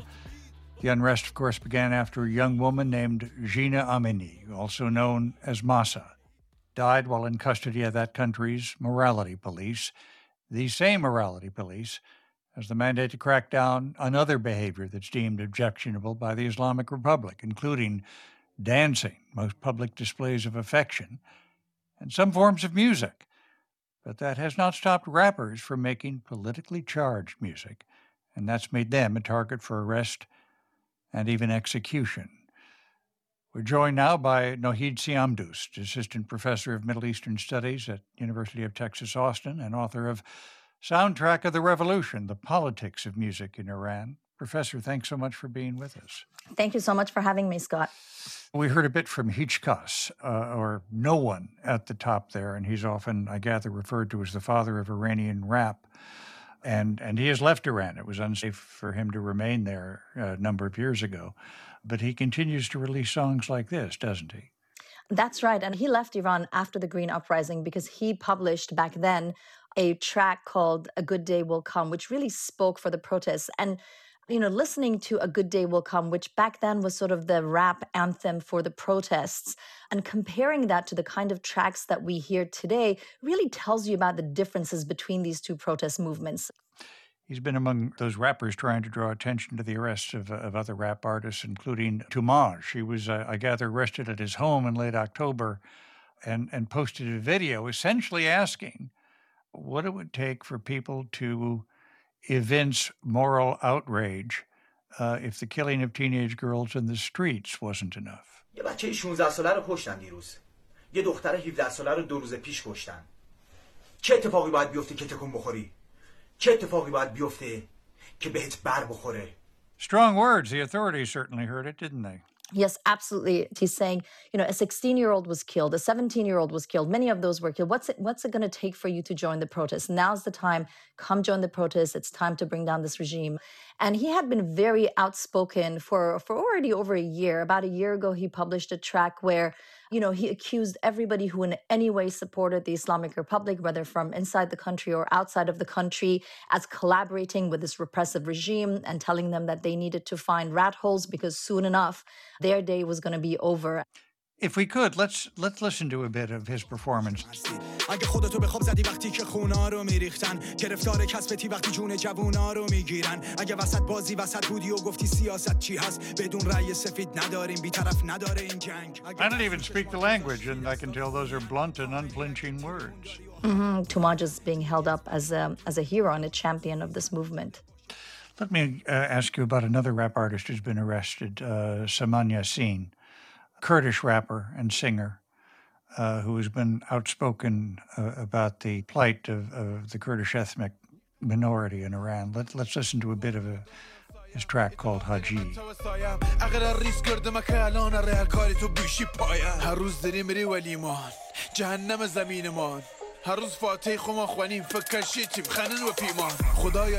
Now he, I gather, is 27 and has been sentenced to death. He has been sentenced for fighting the regime, and fighting the regime usually carries the death sentence. Yeah. And yes, he's been a very strong rapper from Kermanshah, rapping in Kurdish. In the piece that you just broadcast, he says, "Our life is hell on earth." And he's really been very critical of the economic and social and cultural, conditions in Iran, and especially also for the Kurdish minority. Let me ask you about the important role of women, because, of course, this is a protest largely begun by women.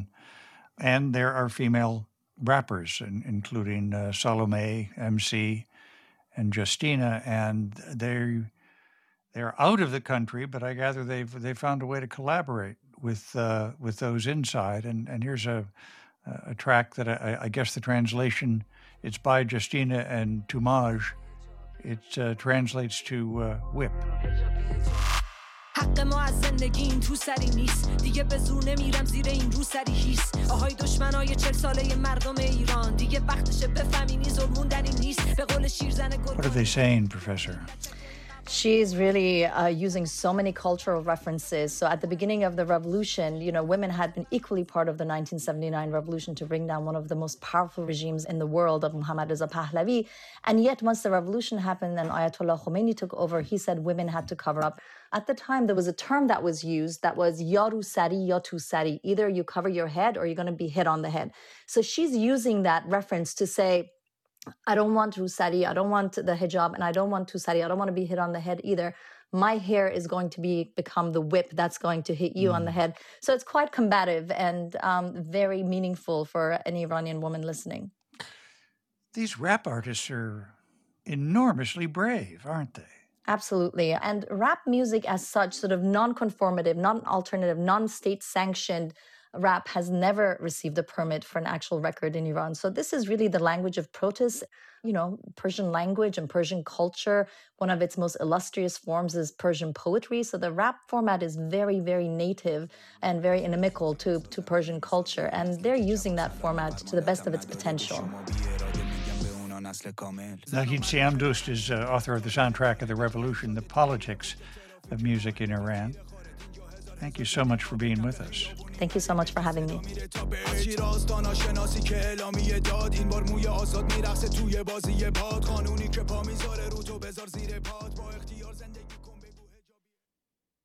And now it's time for sports.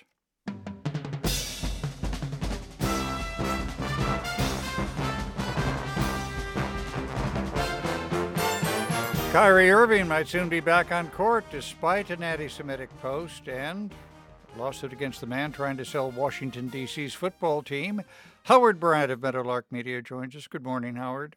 Good morning, Scott. How are you? I'm fine, thanks, my friend. The NBA Players Association says Kyrie Irving of the Brooklyn Nets, who was suspended earlier this month for sharing a link to an anti-Semitic film, could be back playing, quote, very soon.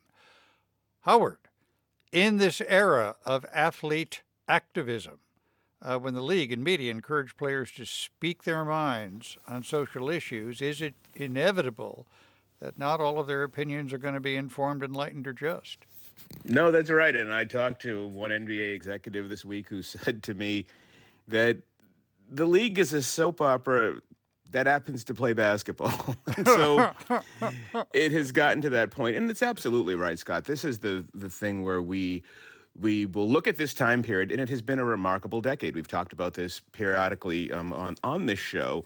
And now that the commentaries that we're receiving from some of these players aren't exactly what were considered to be either mainstream or inspirational, and there's been a lot of misinformation, disinformation, and just downright ahistorical stuff that is not necessarily a good guy narrative. It's not necessarily part of the solution. We saw this with Aaron Rodgers, and we saw this with Kyrie Irving, and we saw this with a lot of players during the pandemic when it came to vaccines. And now you're seeing a lot of this history and ahistorical.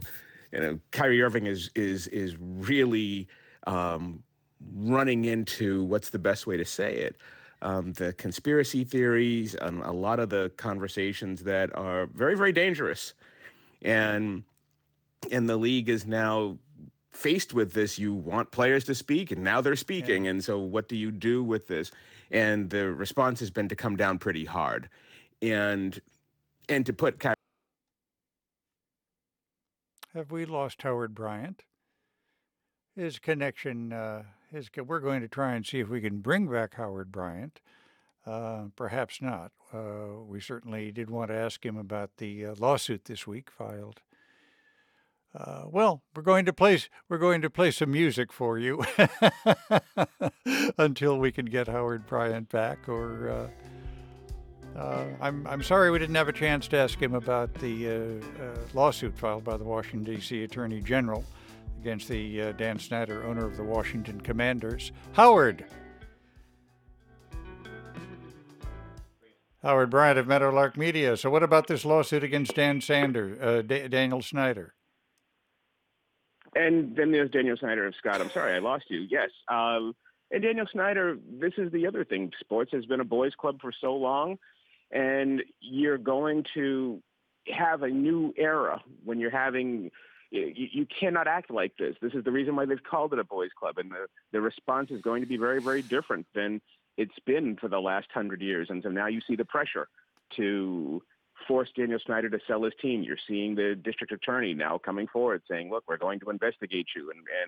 And it's not just Washington. You saw it with Robert Sarver in Phoenix with the NBA, with the Suns. He's selling his team. We saw it with Donald Sterling. You see it with Ime Udoka and the Boston Celtics. Howard Bryant, thanks so much. And thanks, Scott. You are listening to Weekend Edition from NPR News.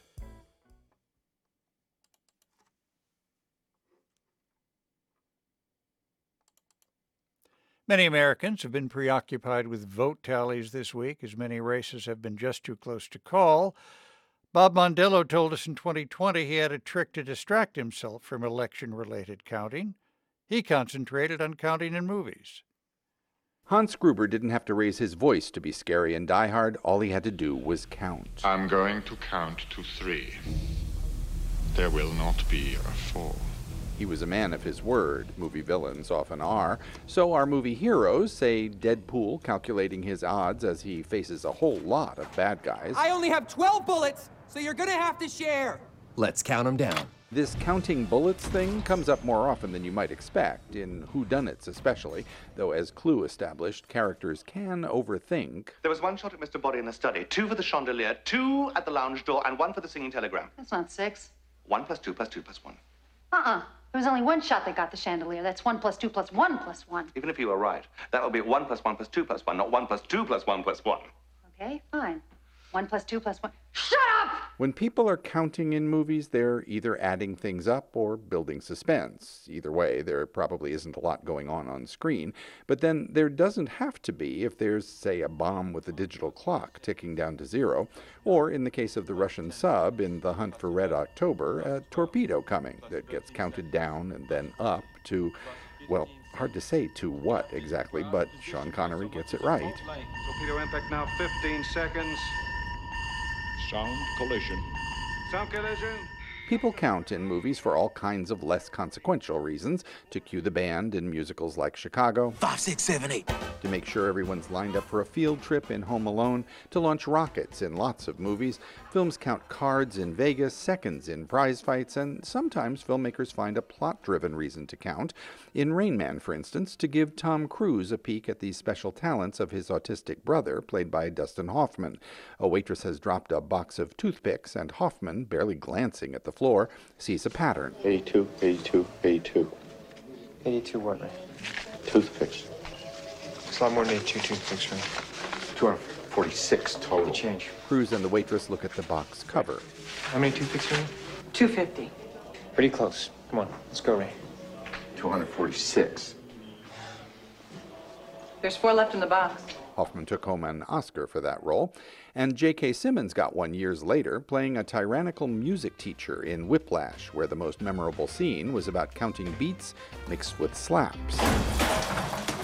Why do you suppose I just hurled a chair at your head, Neiman? I don't know. Sure you do.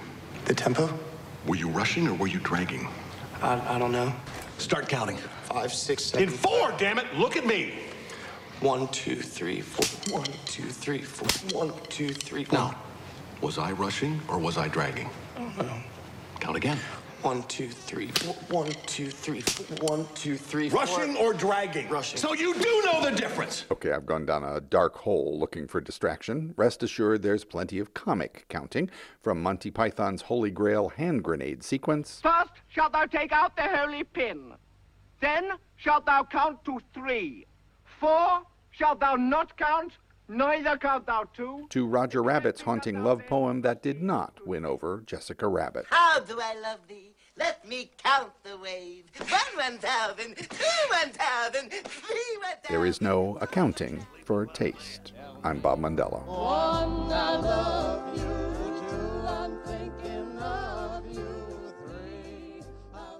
This is NPR News. This is 90.9 WBUR. I'm Sharon Brody in Boston.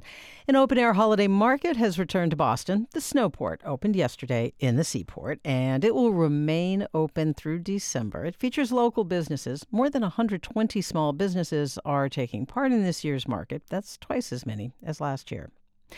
This coming week, you could find out more about a plan to replace the Cape Cod bridges. The Massachusetts Department of Transportation staff members working on a project to replace the Bourne and Sagamore bridges over the Cape Cod Canal host a virtual public meeting Tuesday evening. They will present updates on the effort, which could carry a price tag of nearly $4 billion.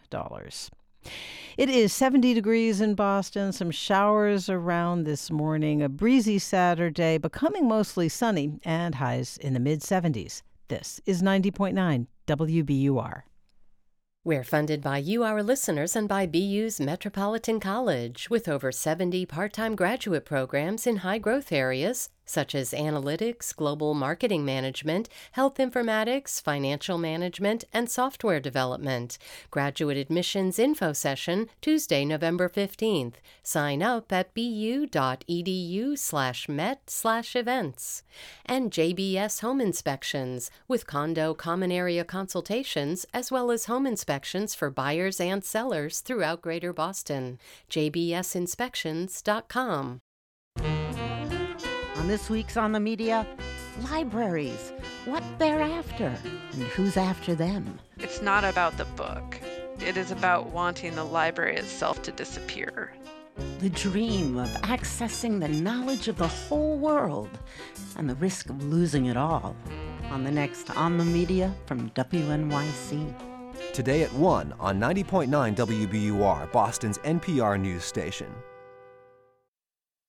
Support for NPR comes from this station and from Carnegie Corporation of New York, supporting innovations in education, democratic engagement, and the advancement of international peace and security. More information is available online at carnegie.org. And from the NPR Wine Club, where members can explore wines from around the world with stories behind each one and bottles inspired by favorite NPR shows. Available to adults 21 or older. nprwineclub.org. This is Weekend Edition from NPR News. I'm Scott Simon. This weekend marks the 40th anniversary of the dedication of the Vietnam Veterans Memorial in Washington, D.C., the work that began designer Maya Lin's career. She is also the subject of an exhibition currently underway at the National Portrait Gallery. NPR's Chloe Veltman explores how the show reflects the life of one of the world's greatest living artist-architects. Maya Lin doesn't much like being under the spotlight. I've always sort of felt my works are public, but I'm not. Her works include the Civil Rights Memorial in Alabama, the Langston Hughes Library in Tennessee, and what is missing, the massive ongoing environmental activism project she launched in 2009. Lin is 63 now, but her desire to keep her private life to herself dates back at least to her early 20s. She was still an undergraduate at Yale in 1981 when her sleek, understated design in black granite for the Vietnam Veterans Memorial beat out more than 1,400 other submissions and sparked a pitiless backlash. Footage from a U.S. Fine Arts Commission meeting in 1981 shows Vietnam vet Tom Carhart sounding off from the podium. One needs no artistic education to see this memorial design for what it is, a black scar. When the camera pans to close-ups of Lin, you can see the then 21-year-old daughter of Chinese immigrants trying to maintain a brave face. To this day, the artist says she doesn't like talking about that period of her life. Part of the controversy was my age, my race, my gender. It was really unpleasant. So it took quite a bit of persuading to get the artist to agree to this first ever exhibition focusing on her life. Curator Dorothy Moss made the case. And I said, this is the Smithsonian. We have a lot of school groups who come through, and the story of your persistence and resilience is one that would inspire young people. And so she agreed. The exhibition traces Lin's life from her idyllic Ohio childhood through her work on the many buildings and public art projects she's designed all over the world, to accolades like earning the Presidential Medal of Freedom in 2016. also offers visitors a glimpse into that private life. Curator Dorothy Moss points out Lynn's busy sketchbooks. I love showing these pages because you see how energized her line is and how fast her writing is. There's the grey-brimmed wool hat Lynn wore when she was going through the Vietnam Veterans Memorial mess. And the reason why she liked to wear it around was to hide her eyes from the press. Then there's the glass case with a pair of tiny, frolicking deer crafted by the artist out of silver. They reflect her lifelong love of the natural world. They're so animated. She made these when she was a high school student. On a recent morning, students from a Washington, D.C. high school visiting the National Portrait Gallery's One Life Maya Lin show jot down memories of favourite places now lost to environmental destruction. They attach them to a large vinyl map on the wall, which is part of What is Missing, Lynn's multifaceted climate change project. In New Hampshire, there's a lake called Forest Lake, and currently a major landfill company is trying to build a landfill right next to it. In my grandfather's town in Spain, there was a fire this summer that led to a lot of the wildlife and farms to be lost. And when I visited the town, it was very sad to see how it had differed from my memories. Maya Lin says the best way to inspire people to action is through this kind of empathy. We hear, we read, we understand it's a little abstract. How do we make it personal? Because I think you have to, in the end, communicate not just the facts, but you have to get people to feel. Lynn says she likes what the National Portrait Gallery has done with this biographical show, though she's still a bit squeamish about being the centre of attention. I was happy with the show. I was embarrassed. I was a little mortified by it. Maya Lin might never get truly used to living in the public eye, but her works continue to grab the public's attention, and she hopes the public's activism too. Chloe Veltman, NPR News.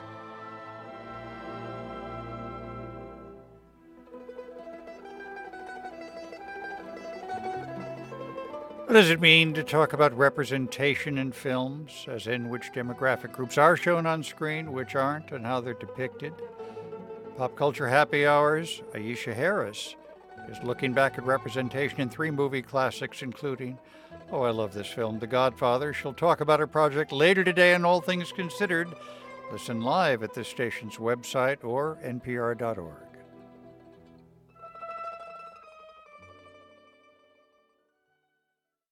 Billy Collins believes in the beauty of short poems. He says they show how poetry can squeeze a lot of meaning into tight spaces. His new collection of short poems is called Musical Tables, and let's ask him to read one called Dog. When she runs in her sleep, eyelids twitching, legs churning sideways on the floor, I wonder if she's chasing a squirrel or being chased by an angry farmer waving a rake. Billy Collins, the former Poet Laureate of the United States, joins us now. Thank you so much for being back with us. You're very welcome. It's a pleasure to be here. What's your special regard for short poems? I started being entranced by them probably when I discovered haiku when I was in high school.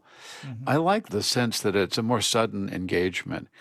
I've always preferred poetry as what I would write over the novel because of its quickness. The novelist is with you for weeks, right? There he or she is on the nightstand day after day until you finish. The poet is more like someone, a door opens, the poet's standing there, he or she says something profound and musical about life and death, and then the door closes. It's sort of like, who was that masked man? And that sudden appearance is made even more sudden if you reduce a poem to 3 or 4 lines. Do some poets worry that they have to go long to be considered important? I don't start with a concept in writing these poems and then compact them into a shorter space. They seem to arrive fully formed, and they're so short that there's no beginning, middle, or an end.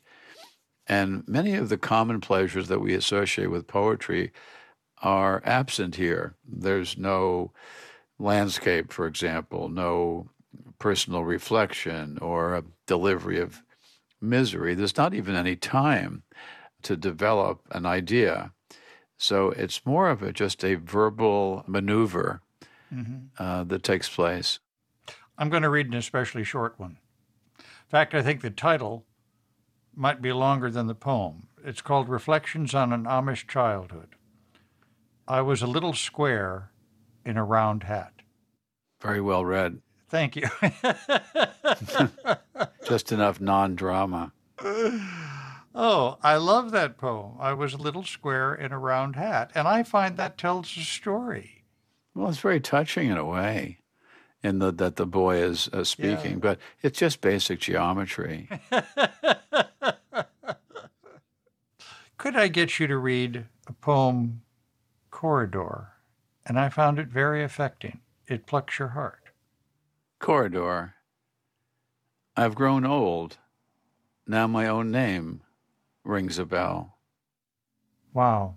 That's a whole life in there for some Or people, the end of isn't it? one, yeah. Yeah, exactly. I think a corridor comes from, I want this to kind of corridor, I wanted to place it in a man in a hallway, Yeah. between rooms, or even in a nursing home. Not only is it a very moving poem, I guess it's just as long as it needs to be. It's 3 lines long. It has something in common with a number of these poems in that it takes a cliche, like that name rings a bell, a vague remembrance, and it gives it a fresh meaning by turning it rather on the speaker so that your own name is the one that's ringing a bell. You can barely remember it. Wow. I assume you have met and are even friendly with people who've been poet laureates of, say, the UK or France or Ireland. What's it like to be a poet laureate of the United States? Well, I can sum that up. There was one evening in London when I was having dinner with the current UK poet laureate, Andrew Motion. Of course, the British poet laureate writes what are called occasional poems, poems that are commemorating a certain event, a coronation, for example. So at the end of the dinner, I said to him, I think the difference is basically this. The British poet laureate writes occasional poems, and the American poet laureate writes occasionally.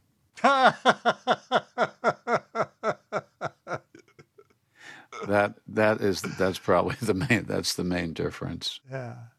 I get to read one again, if that's all right, as a dog owner. Sure. And I'm struck by I'm not sure metaphor is the word, the metaphor you make of poems, or dogs do. Morning walk. The dog stops often to sniff the poems of others before reciting her own.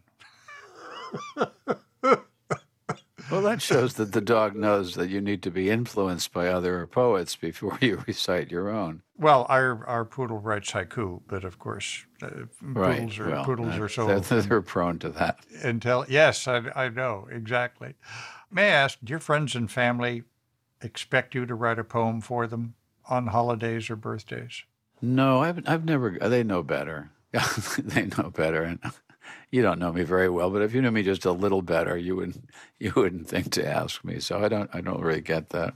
So not on demand? I've written 2 poems on demand. One for the 300th anniversary of the Trinity School in New York, and the other on the first anniversary of 9/11. I wrote a poem, right, and read before Congress. Yesterday I lay awake in the palm of the night. A soft rain stole in, unhelped by any breeze. And when I saw the silver glaze on the windows, I started with with Ackerman, as it happened, then Baxter and Calabro, Davis and Eberling, names falling into place as droplets fell through the dark.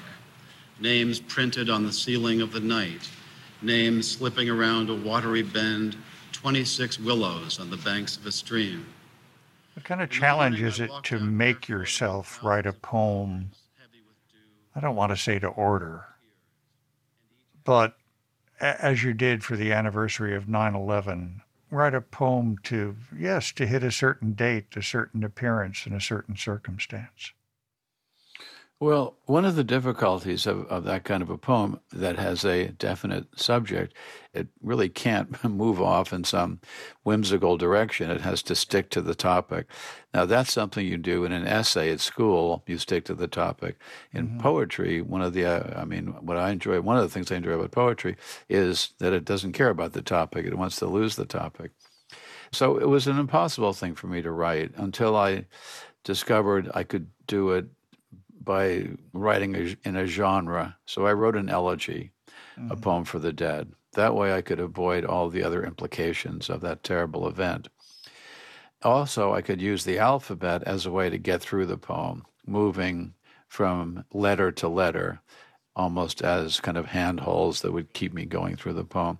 So those were two self-imposed restrictions, and paradoxically, those two confinements allowed me to write the poem.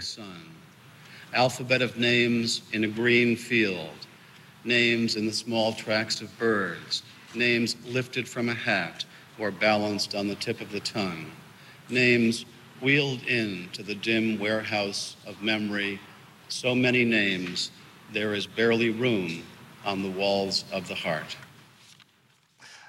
How often does it happen that you begin a poem to say one thing, but writing it says something else? Well, that's what we're looking for. That's what I'm looking for. I'm always looking to move the poem or let the poem expand or contract or turn in some unexpected direction. That's really a very basic way to keep my own interest in the poem. If it keeps going in the same direction, there's really no thrill or surprise for the writer or the reader. So it's a matter of kind of figuratively keeping a light touch on the pencil so that you allow it to move in other directions. You know what poem really got me? The Exception. The Exception. Whoever said there's a poem lurking in the darkness of every pencil was not thinking of this one. Was that a bad day, a bad afternoon, or? It's just, I don't know. As I said, these things just arrive. I think the shortest one, the title is Henry Wadsworth Longfellow. Trouble was not his middle name. Yes.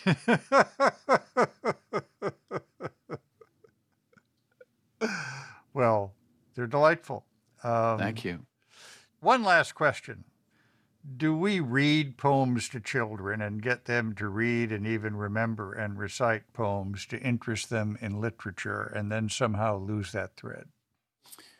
Well, I think it comes and goes. I think all children are natural-born artists in the sense that if you give a child some paper and some crayons and tell them not to write on the walls, they'll start drawing. You don't have to tell them about the prism and the color scheme and how to do things. Same with putting on some music. They'll often start dancing, especially to the Beatles. I find that interesting that children can't resist dancing to the Beatles. But at some point, something occurs called adolescence. And that's when self-consciousness comes in, and those natural creative abilities seem to wither, at least temporarily. And I think dancers, painters, trumpet players are people for whom the creative interest has not been killed off by adolescence and who recover those childhood abilities and the childhood joy of creating something new. Billy Collins, former poet laureate of the United States and perpetual adolescent, his new collection, Musical Tables. Thank you so much for being with us. Thank you, sir. This is Weekend Edition from NPR News. I'm Scott Simon. Support for NPR comes from this station and from BetterHelp, connecting people with a therapist online for issues like depression and anxiety. 25,000 therapists are available through BetterHelp using a computer or smartphone. BetterHelp.com/public. And from Indeed, designed to be an end-to-end hiring solution for businesses of all sizes to attract, interview, and hire candidates, all from one platform. Learn more at Indeed.com/NPR. This is NPR. This is 90.9 WBUR. Good morning, I'm Sharon Brody. Wait, Don't Tell Me is next at 10 o'clock. We're funded by you, our listeners, and by the Umbrella Stage Company, presenting Jonathan Larson's Tony and Pulitzer-winning rock musical, Rent. Runs now through December 4th, theumbrellastage.org. Landry and Arcari, fall event ends today with new antique hand-knotted rugs. Boston, Salem, and Framingham, landryandarcari.com. And Merrimack College, offering online and on-campus master's in education programs and licensures for teachers. Learn more at online.merrimack.edu. I'm Asma Khalid. As a political reporter for NPR, I talk to people around the country about their lives and their needs. And I believe there is one thing we all need, a news source we trust. Tens of millions come to NPR for exactly that. When you donate your old car to this station, we'll turn it into tomorrow's news, the news you trust. Here's how. Learn more at wbur.org/cars. I'm midday host Jack Leppiars, and this is 90.9 WBUR FM Boston, 92.7 WBUA Tisbury, 89.1 WBUH Brewster, and you can listen anytime with our app or at WBUR.org. WBUR, Boston's NPR news station.